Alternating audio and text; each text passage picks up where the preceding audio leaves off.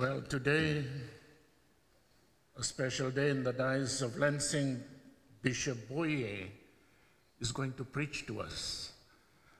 We've been asked, all pastors, to read the pastoral letter of our bishop, making us aware of what is coming up in November.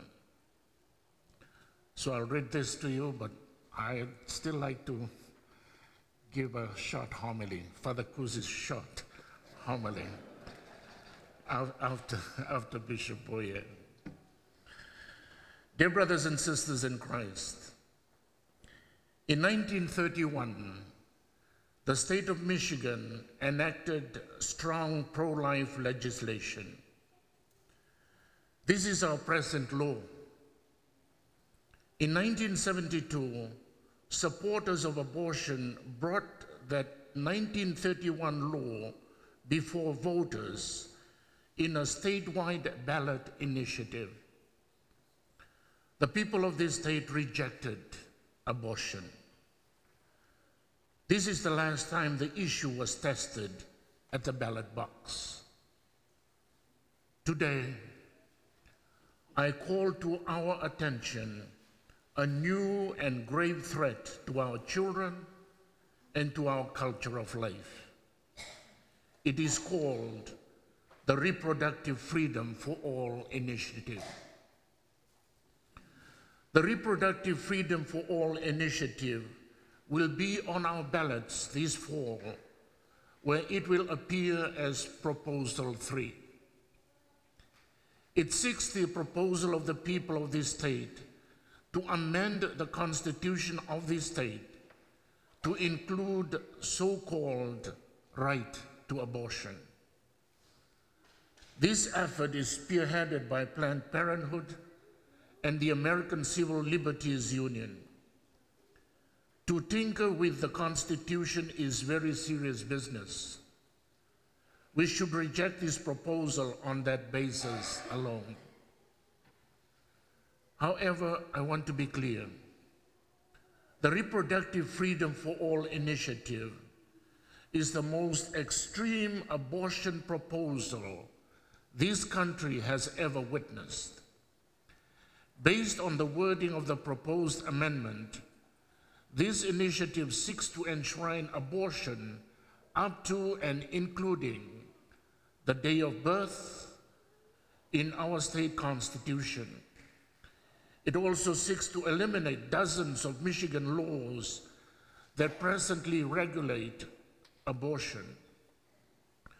These include parental consent and notification laws, laws that prohibit partial birth abortion, informed medical consent laws, 24-hour waiting periods, taxpayer-funded abortion, laws that require abortion facilities to be licensed and inspected by the state of Michigan, laws that prosecute anyone who injures or kills a woman during an abortion, and laws that protect the conscience rights of persons who refuse to participate in abortion, such as doctors and nurses.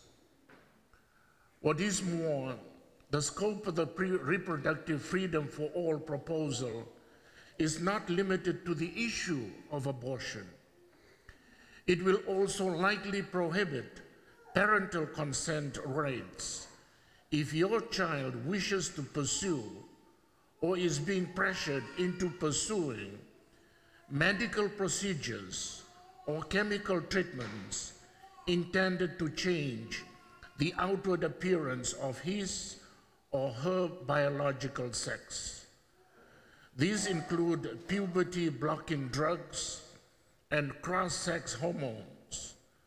Such invasive treatments for children who are gender confused can inflict irreversible physiological damage, coupled with long-term psychological, emotional, and spiritual damage upon an already vulnerable young person.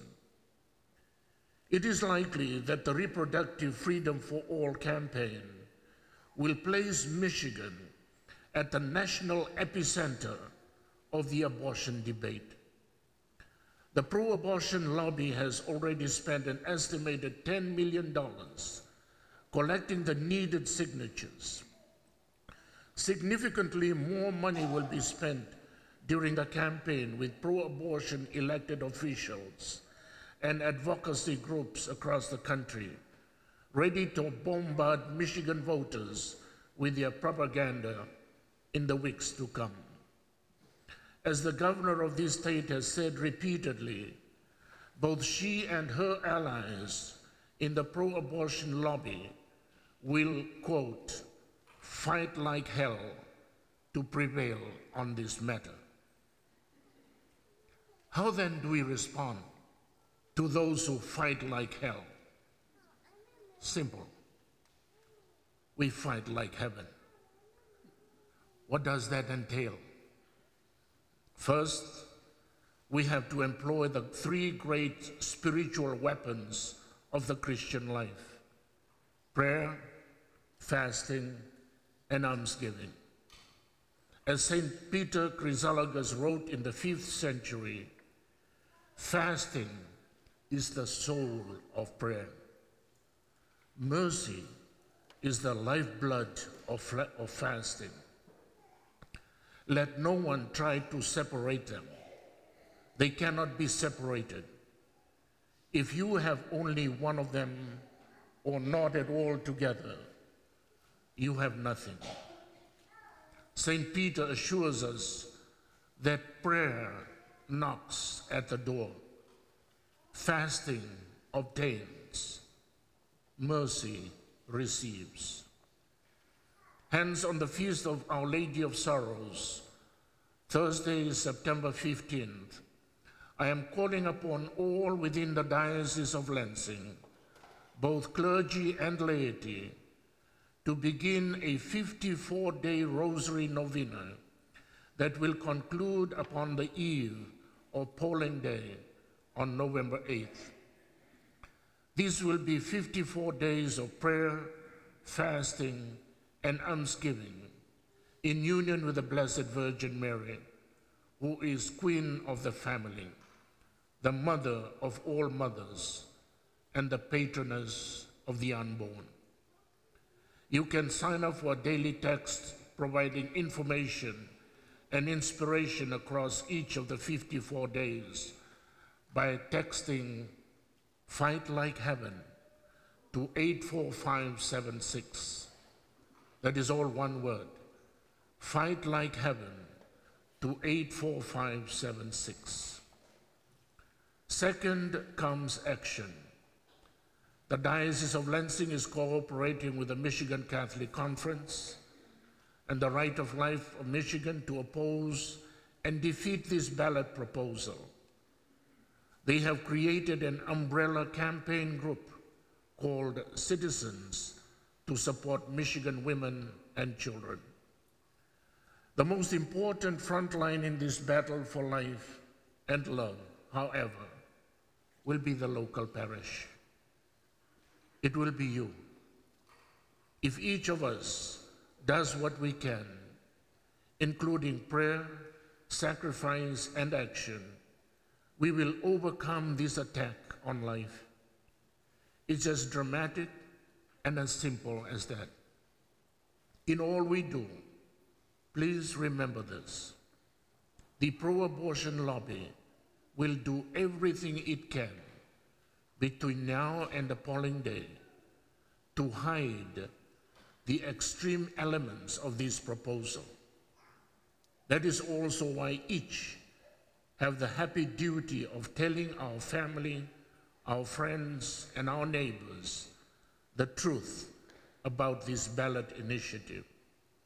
At present, most Michiganders don't know about the Reproductive Freedom for All initiative. But when they do know about it, they won't like it. We have less than 2 months before voting on November 8th. Time is short. Our task is great. The Lord, however, always provides.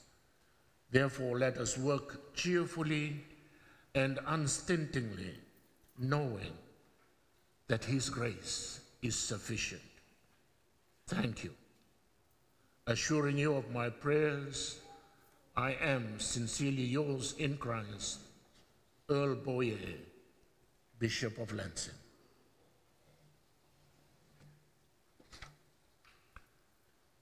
So that's an awareness. I'm sure some of us are not aware at all about all this is happening.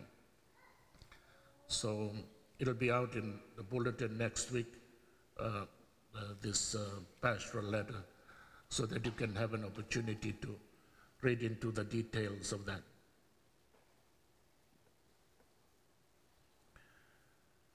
Okay.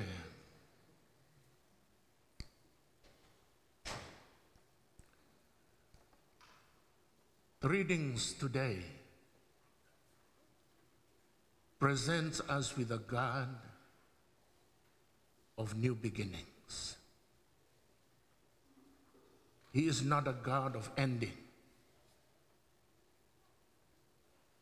He is a God who always offers everyone a new beginning. Moses, in our first reading today with his people, they've been saved from slavery to the Egyptians. And now on the other side, they have turned to false gods, worshiping other gods, claiming that these were the ones that freed them from the Egyptians. God could have simply annihilated them to end everything there. Never did. He is a God of new beginning. Offered them opportunity, covenant after covenant, washing away their sins, and continue to lead them into the promised land. St. Paul, in our second reading today, he says it very clearly. I have been one of the worst disciples. I persecuted the church. I was arrogant, proud. But by the mercy of God, God did not end my life there and then. He offered me another opportunity, and he became the greatest of the messengers of God's good news to the world.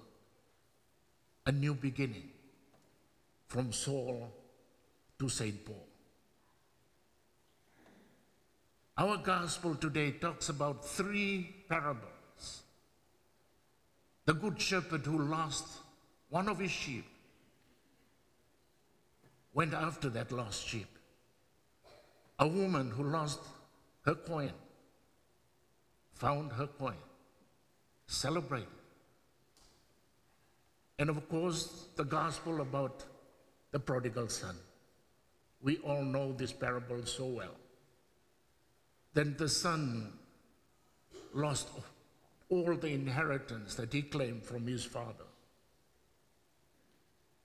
And what his father was doing was waiting at the front porch every day, waiting for his son to come back home. A broken family. And God offers them a new beginning. Not only to the lost son, but to the older brother.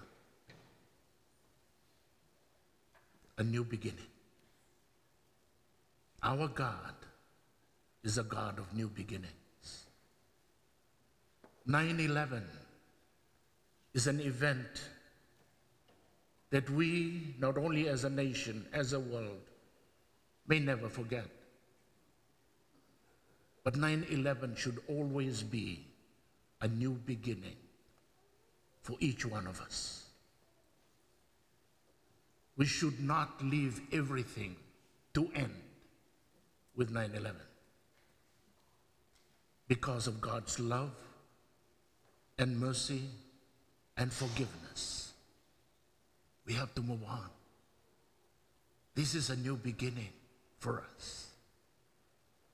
Roberto and Angela, you bringing your child Karina today to be baptized. This is a whole new beginning for her.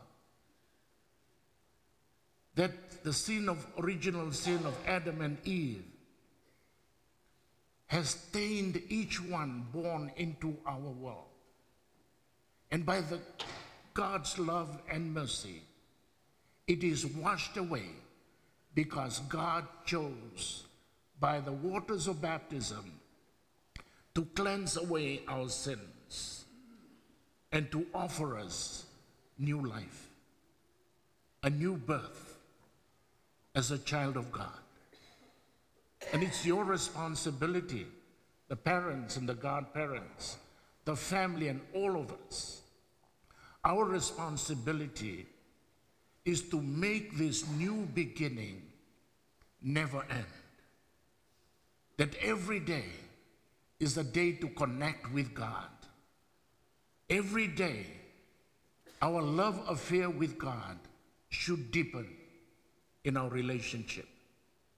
From the day of our baptism to the rest of our life, to eternal life. Our God is a God of new beginnings. And that is what we celebrate today. We should never allow any of our past, any of our sins of the past, thinking that this is the end for me. No. No sin is greater than God's mercy. None of your sins is greater than God's love. Today, with the sacrament of reconciliation, with a repentant heart for you, all your past sins are forgiven by the grace of God's mercy. Our God does not want you to end your life with an ending because of a sin that you may not have been able to forgive yourself. There is no sin unforgivable by God. And for us today, 9/11 should remind us always of that, that our God is not a God of ending, He is a God of new beginning. And that's our hope, that's our life, that's where we put our faith and our trust in. So today, as we celebrate Karina's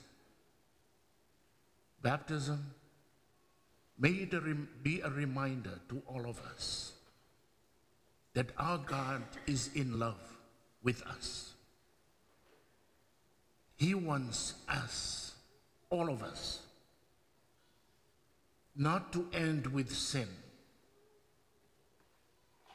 but to carry on with a new beginning in our relationship with God through His Word, through His presence in the Eucharist, through the sacraments, and our prayer each day.